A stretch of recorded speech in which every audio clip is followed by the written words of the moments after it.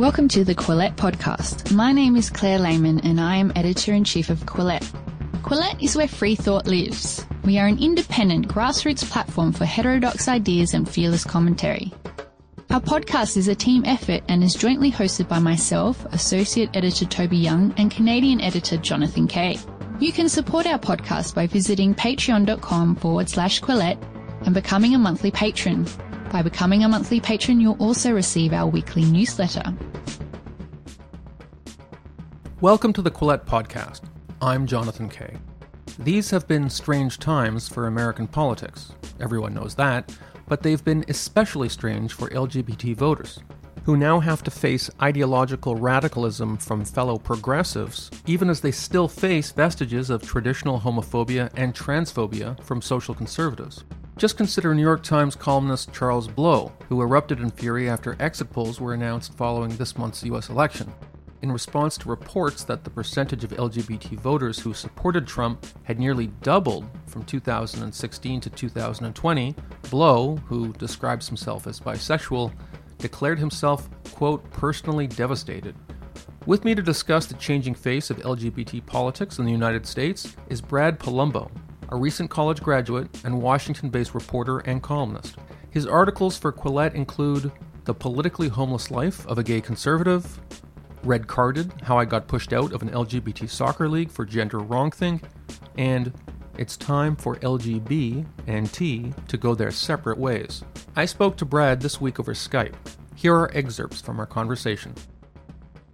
We're having this conversation in the aftermath of the U.S. election, and there has been a lot of interesting commentary about the LGBT vote in the United States.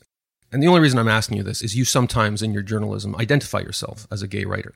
Some commentators, and I'm thinking of Charles Blow at the New York Times, he was angry that, according to some exit polls, the LGBT vote for Trump grew.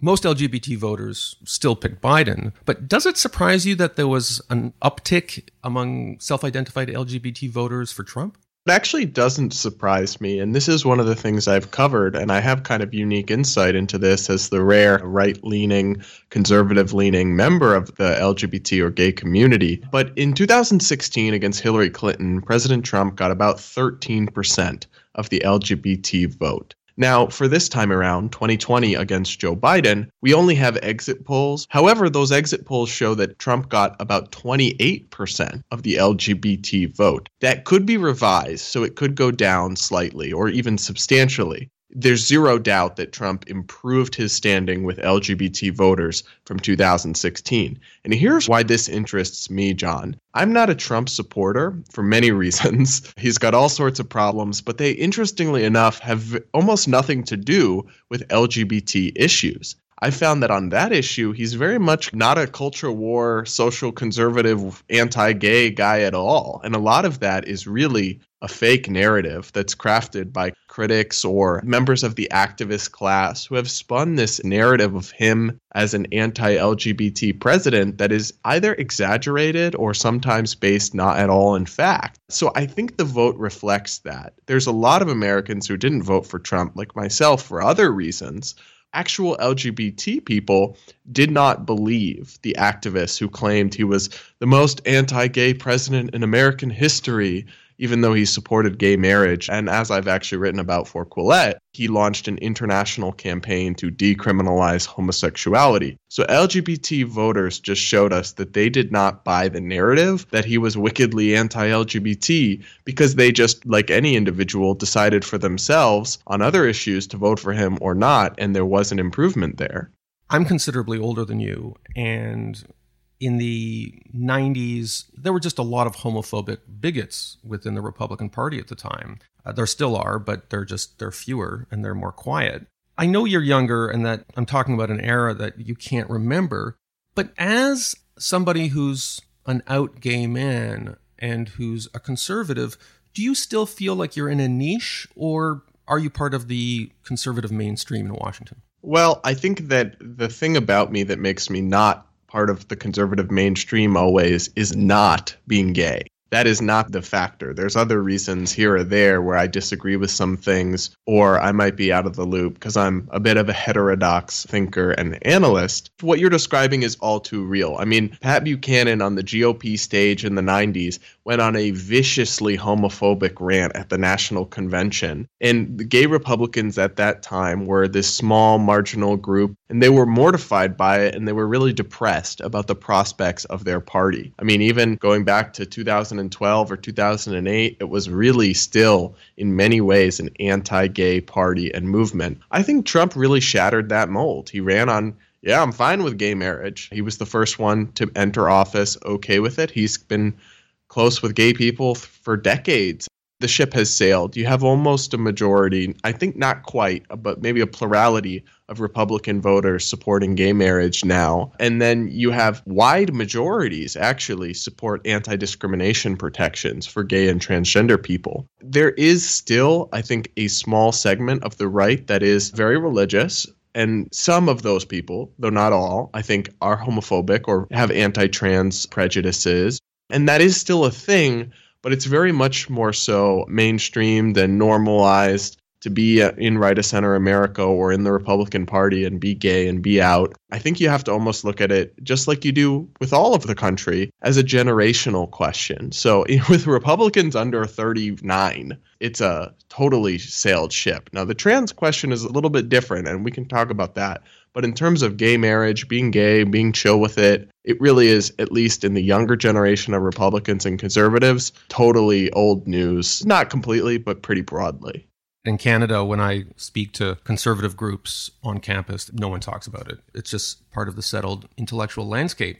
But this makes me think of, I think this may have been the first piece you wrote for me. You moved to Washington, or the Washington area, and you joined, if I'm getting this right, an LGBT soccer league? Yeah. And whereas maybe like 30 or 40 years ago, you may have worried about people in pickup trucks coming and beating you up because you're gay or something. In this case, you had a very different experience coming from the other side of the spectrum, and a lot of it had to do with social media. Can you tell that story? I found it really interesting. So what happened is when I moved to D.C., I came and worked for a conservative political magazine. I had an interesting experience, right? As kind of a young, cosmopolitan, conservative, openly gay, very vocal on social media about this stuff, plopping inside a conservative newsroom.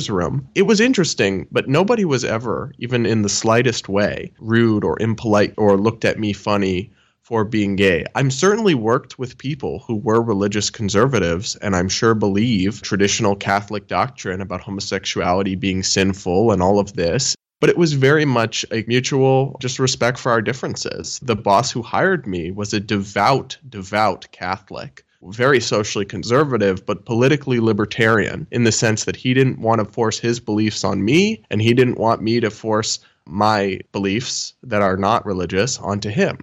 And so we very much got along and were very simpatico on policy and political questions because we had that thread and we actually had a really great relationship. So I certainly had a lot of online homophobia from like anonymous alt-right accounts and that kind of thing. But my actual experience with people in the real world moving into conservative political Washington, D.C., wasn't really much of that at all. Now, what's funny, like you mentioned, is that the LGBT community in DC was not so friendly to me. Now, the LGBT community broadly is a very left-wing subset of society, but particularly so in Washington, DC. Because many of these people here are the ones who work for Democratic politicians or they work for LGBT activist groups that are essentially Democrat branches and are very liberal and openly political and partisan. And so there's a very much a concentration of not just a lot of gay people here, but particularly a lot of extremely politically involved gay people who skew left-wing.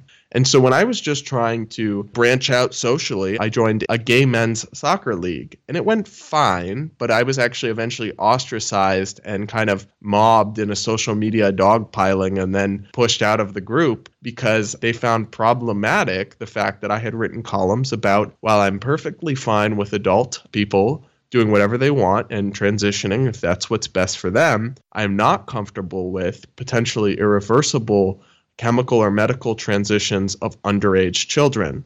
That position that is held by, I'm sure, much of the public, if we're being frank, got me canceled from the Gay Men's Soccer League, and I was no longer welcome because I had the wrong opinions. This is something I've observed here in Canada, is that off Twitter, outside of the official acronymed human rights organizations, people exhibit common sense about this sort of thing. Like, my understanding of Washington, some of these organizations, maybe I'm thinking of the ACLU and the Campaign for Human Rights, often within those organizations, it's one or two people who are really the ideological enforcers on these things.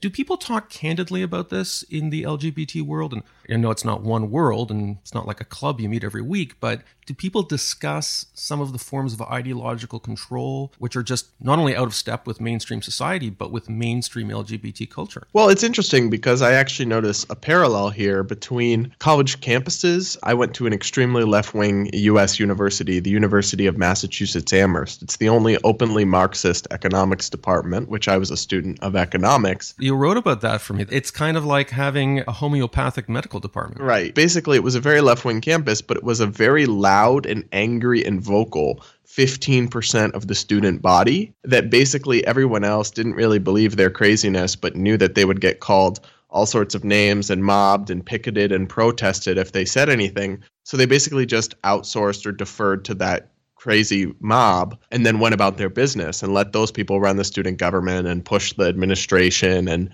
dictate the curriculum and all of that. I would say honestly that a similar thing happens with the LGBT community, where the 10% of LGBT Inc., right, the people that work for these activist organizations, many of them are these radical ideologues. Many of them, especially the young ones, have sort of an illiberal mentality of censoring hate speech and wanting to cancel people. So they're not really advocating for, I think, the traditional vision of kind of a pluralist, free society. They're advocating for a slow motion left-wing ideological totalitarianism. But that is not, like you said, representative. The truth is, though, that because of their historical embrace of bigotry, bad rhetoric, bad messaging, a lot of people in the LGBT community feel like the Republicans just aren't an option, right? They feel like they're liberal Democrats by default.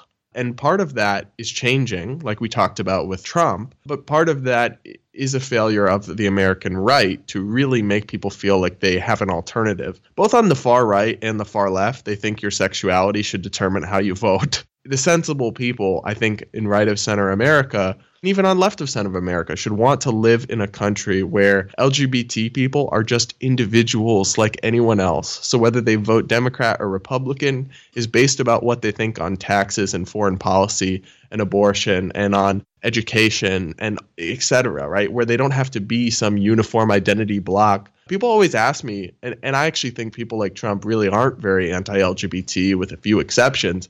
But also, I kind of question their premise that that has to be my number one voting issue.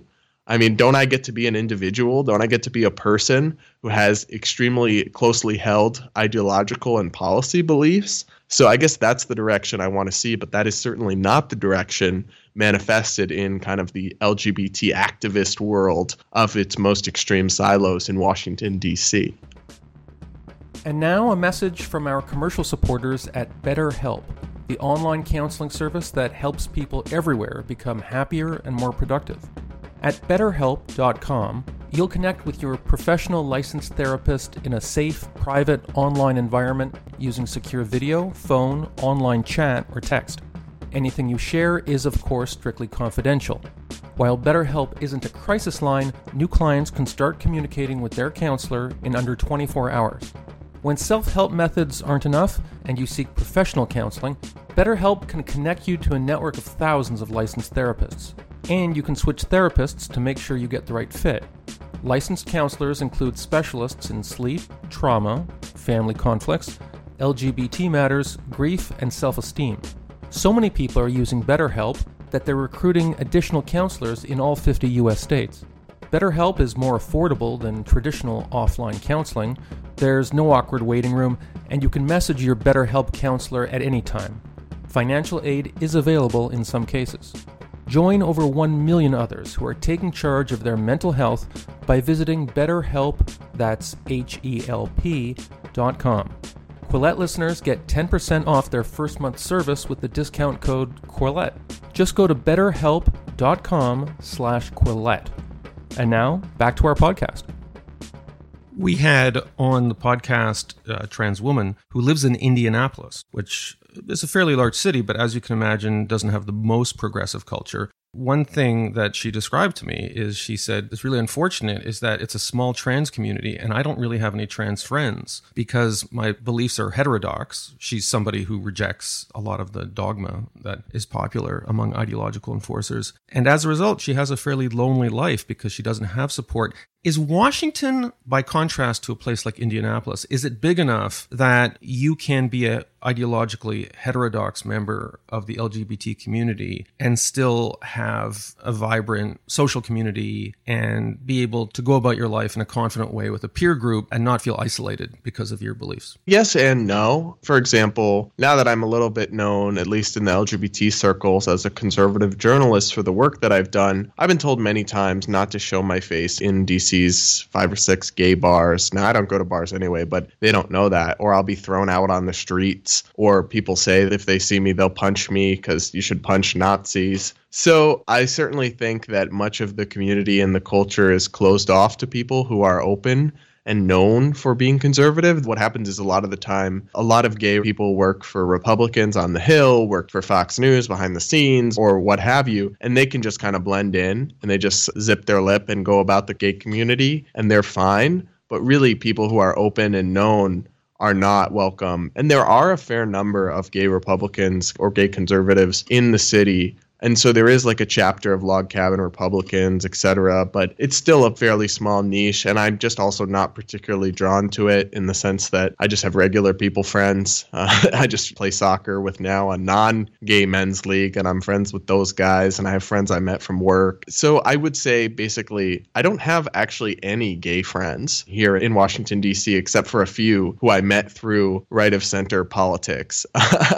So, yeah, it is pretty limited in terms of the actual community itself. But I also think it's good that people don't really need that community anymore, by and large, because they're able to just be people. Many of the articles you write and stuff I see you address on social media has nothing to do with LGBT issues. You wrote a great piece for Quillette called "Press Censorship Has Always Hurt Democracy. In the Age of COVID-19, It's Also Killing People." And that was about the information we did and didn't know about what was going on in China. But then I remember a few weeks after that, you also, because of who you are, you do get drawn into some of these issues. And you wrote another very different article for us called "The Outing of Lady G, Humiliating a Closeted Gay Republican in the Name of LGBT Rights." The piece you wrote was part of a larger conversation, I guess, that's been going on for decades about outing people against their will, especially when they're accused of political hypocrisy. Can you talk a little bit about that debate and where that debate now stands within Washington, at least? I'm guessing that's not the only lawmaker or public figure who does lead 2 different lives. Certainly not. And it is kind of a complicated debate that has been going on for some time. But the story in a nutshell is that there's a senator in the Republican caucus who is basically openly known as being privately gay. And a bunch of sex workers from DC started posting publicly and exposing him and calling him out and revealing very humiliating details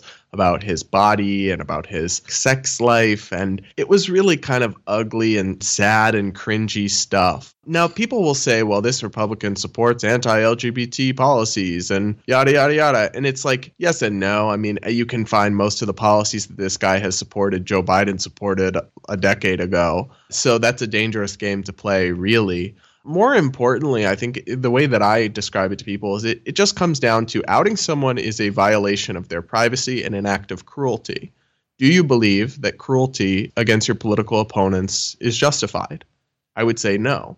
I would say I don't resort to tactics, even when the person is a hypocrite, even when the person is a bad person or I hate them. I don't want to inflict cruelty onto others.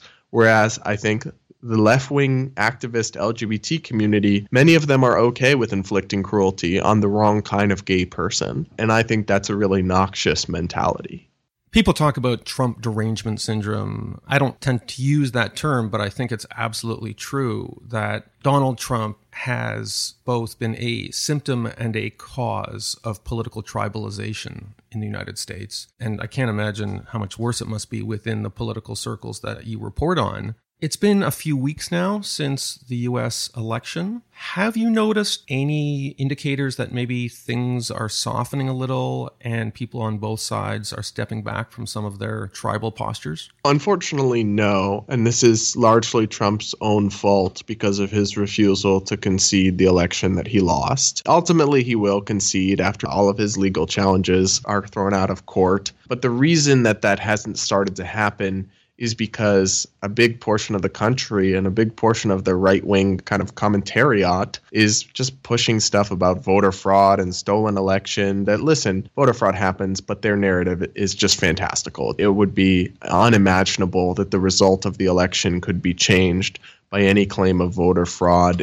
It would have to be in so many different states by so many tens of thousands of votes. It's just very, very, very unlikely. And so it's still kind of, unfortunately, in that ultra-tribal state. What I'm hoping for, though, is that when the dust settles and we do start to move on and everyone acknowledges Joe Biden is going to be the president, as much as I dislike much of what he stands for and wants to do, and as much as I think some of the people he'll bring in are really radical and extreme, he's going to be the president. He won the election fair and square. Republicans are probably going to keep the Senate. And I'm hoping that at that point we can maybe take the temperature down a little and go back to normal and maybe retreat from our tribal positions just a little bit. You used the term extremist to describe at least some of the people surrounding Joe Biden. I went to New Hampshire to cover some of the primaries for Quillette. In that context, Biden always struck me as the moderate, because he was being compared with people like Bernie Sanders and Elizabeth Warren, who on a lot of issues actually, I thought, ran to the left of Bernie Sanders. Can you tell us more what you mean by extremism? And I know you're not talking about Biden himself, but some of the people around him. Biden himself is not a radical or an extremist, though I will point out that I've broken down his policy agenda and his campaign platform. It is very far to the left of where Democrats were even in 2016 on issues such as a $15 minimum wage, a public option in healthcare, student debt cancellation. These are all things that Hillary Clinton said no to in 2016 that now Biden says yes to. It would not be correct to act as if he is very moderate. He has certainly moved substantially to the left along with the party, but he is absolutely a relative moderate compared to, like you mentioned, Elizabeth Warren and Bernie Sanders. But what I mean when I say there are radical people surrounding Biden is, look at who he selected for his vice president. Kamala Harris, she's ranked by GovTrack.us for the 2019 legislative term as to the left of Bernie Sanders.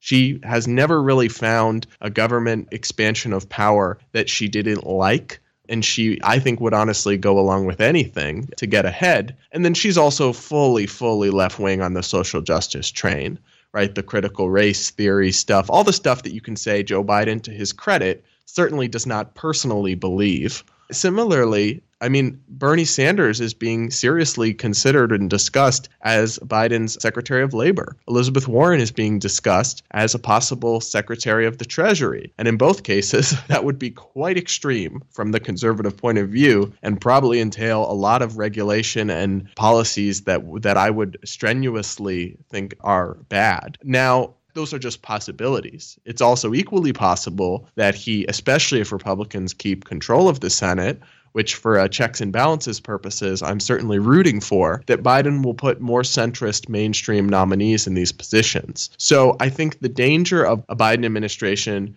being infiltrated by radicals is a hypothetical danger. It is certainly not guaranteed because the Democratic Party is basically undergoing a schism. Is it going to be the party of Joe Biden and Amy Klobuchar and basically kind of sensible left-of-center solid Democrats, or the party of Alexandria Ocasio-Cortez and Ilhan Omar and other people who are objectively far-left radicals and have what I view as very extreme and dangerous ideas on many issues?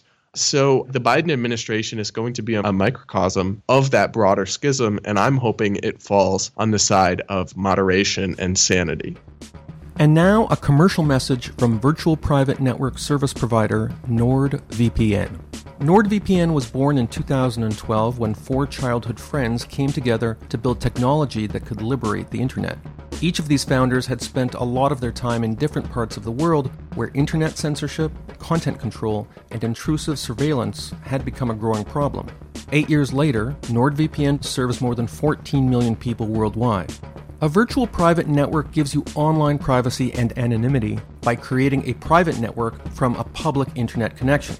It's not the sort of technology that I ever thought would be relevant to my own life, but governments in even free countries, like Canada, where I live, are starting to muse openly about censoring the internet, and many of us are looking for technological solutions to make sure that doesn't affect us. NordVPN provides access to more than 5,000 super-fast servers in more than 50 countries, a 30-day money-back guarantee, and even if you're not worried about online access and security at home, you can also install it on your mobile devices across a range of operating systems, so it protects you and your data while traveling in airports, coffee shops, and other locations. You get 24/7 customer support, up to 6 simultaneous connections, double data encryption for increased anonymity, and no data logging. Plus, you don't have to be a techie to use it. NordVPN has a simple extension for your Chrome browser, which is lightweight and user-friendly from the first click. It secures your browsing in seconds. As part of a special deal for Quillette listeners, good until Black Friday on November 27th, every purchase of a 2-year plan will get you 4 additional months free. Go to nordvpn.com/Quillette and use our coupon code Quillette at checkout. And now, back to our podcast. Just to push back on that, look, I guess this is this is a discussion about where our baseline is for extremism, because some of the Trump appointees, and I'm thinking of a guy like Mike Pompeo, who, a few days ago he was saying, we look forward to a smooth transition to the second Trump term. Like, if you want to look at extremism, and I'm not even talking about ideological extremism, I'm talking about extreme autocratic seeming loyalty to the current president. Does anything you're seeing on the Biden side compare in terms of it being unsettling to you compared to some of the behavior from Trump appointees? Well, yes, it does. But let's not take this as me defending what Pompeo said or anything like that. I thought what he said was alarming, though I think in context, he was joking, sort of, but jokes like that from the Secretary of State are totally inappropriate. I was saying in terms of ideological extremity, I certainly will posit that the Trump orbit is full of very unsavory and corrupt characters. But I will say that the Trump administration, with the exception of like 2 issues, immigration and trade, has been fairly mainstream Republican policy. Whereas the Democrats, when I'm describing extremism, we're talking about a radical transformation of the policies that would affect tens of millions and hundreds of millions of Americans. And, maybe I'm a policy journalist, so maybe that's just more where my head is at. But I will also point out, though, that it's not just policy where some of these people are extreme. A lot of these more extreme Democratic actors support what I would view as assaults on American norms and our current governmental order, like packing the Supreme Court. Packing the Supreme Court is something that Kamala Harris is open to, AOC wants to do, lots of top Democrats want to do. The late Ruth Bader Ginsburg said that there was no better way to undermine and destroy the institution of the Supreme Court than to pack it full of sympathetic justices that will uphold your agenda. Yet that's something that many, many mainstream Democrats in Biden's orbit now support. So that's the kind of thing where I would say, yeah, Mike Pompeo and some other people in the Trump orbit have really got some serious red flags and concerns with the things they've done. But I would be remiss in giving the impression that those similar worries, albeit in a different form, aren't also present in kind of the insurgent Democratic left. Are we now entering maybe a new golden age for people who actually like to cover policy, where somebody like you can spend more time writing about the details of the policies of the new incoming Democratic presidential administration? Is it in some ways a relief that the news cycle won't be dominated by just some bizarro press conference that Donald Trump gave yesterday? I mean, it's a relief for me personally. I will say the last few years in the Trump era, so often the discussion would be either about something Trump said or something about what someone said about Trump or something someone tweeted. I think the upside of a Joe Biden presidency in many ways is just that you won't have to worry about the entire news cycle being derailed by some unhinged tweet. And so for a policy journalist like me, I want to have the debate over the corporate tax rate. I want to have the debate over whether or not to increase taxes, whether or not to have a public option under Medicare expansion, whether or not to regulate Section 230 repeal, whether or not to regulate the labor market and erode the gig economy. All these things that Biden will support, but Republicans in the Senate will oppose. Those are, to me, meaningful debates about how best to advance our society. And absolutely, I'm excited to cover more of that and spend more time talking about that and less time talking about Trump tweets and people's reactions to him. Because love or hate Donald Trump, the one thing he is amazing at is sucking up all the attention in the room. And so I'm ready to exhale. One last question, and this is kind of a big picture question about your career. It wasn't so long ago you were a college student. You're obviously somebody who could have picked a lot of things to do in life. Are you happy you became a journalist? I am, honestly. I consider myself blessed. I wake up every day and I get to do the work that I love. There's a Republican commentator who I don't always agree with, but she has a slogan that she brands herself with, "Born for the Storm." And I kind of view myself that way in that I just like being in the fray. And I like going back and forth and sparring about ideas. A few points over the last few years, I almost reconsidered and said maybe I made a mistake. There was a time where the alt-right really targeted me quite viciously. The Daily Stormer and the literal website of the KKK was writing about me. Wow, that's more than alt-right.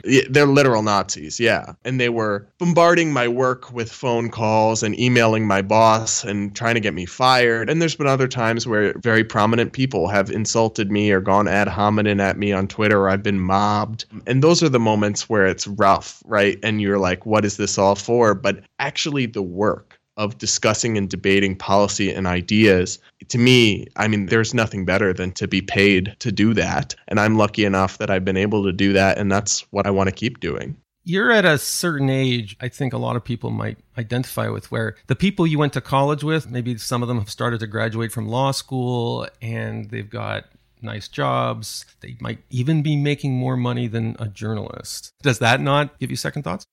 To me, it was never about the money. If my goal was to make money, I wouldn't have ever become a journalist. I decided a long time ago that waking up excited about the work I was going to do was a lot more important to me than just making bank. I mean, I have friends who work in tech or work in business, and they make a crap ton of money, and they're, 24, 25, but the work is like a chore for them. I wake up Monday morning ready to go, itching to write. And so I wouldn't trade that for a bigger salary or a fancier degree. I'm pretty happy with it, at least as of right now. Brad Polumbo, Washington-based pundit and journalist, host of the Breaking Boundaries podcast. Thank you so much for joining us on the Quillette podcast. Thanks for having me. If you would like to support Quillette, please consider becoming a patron. Head to our Patreon page. That's patreon.com/Quillette. If you haven't already, follow us on social media. We're on Twitter, Facebook, and Instagram. Do you like what you're hearing? Perhaps you would like to read more about the issues in today's discussion. Head to Quillette.com where you will find more content.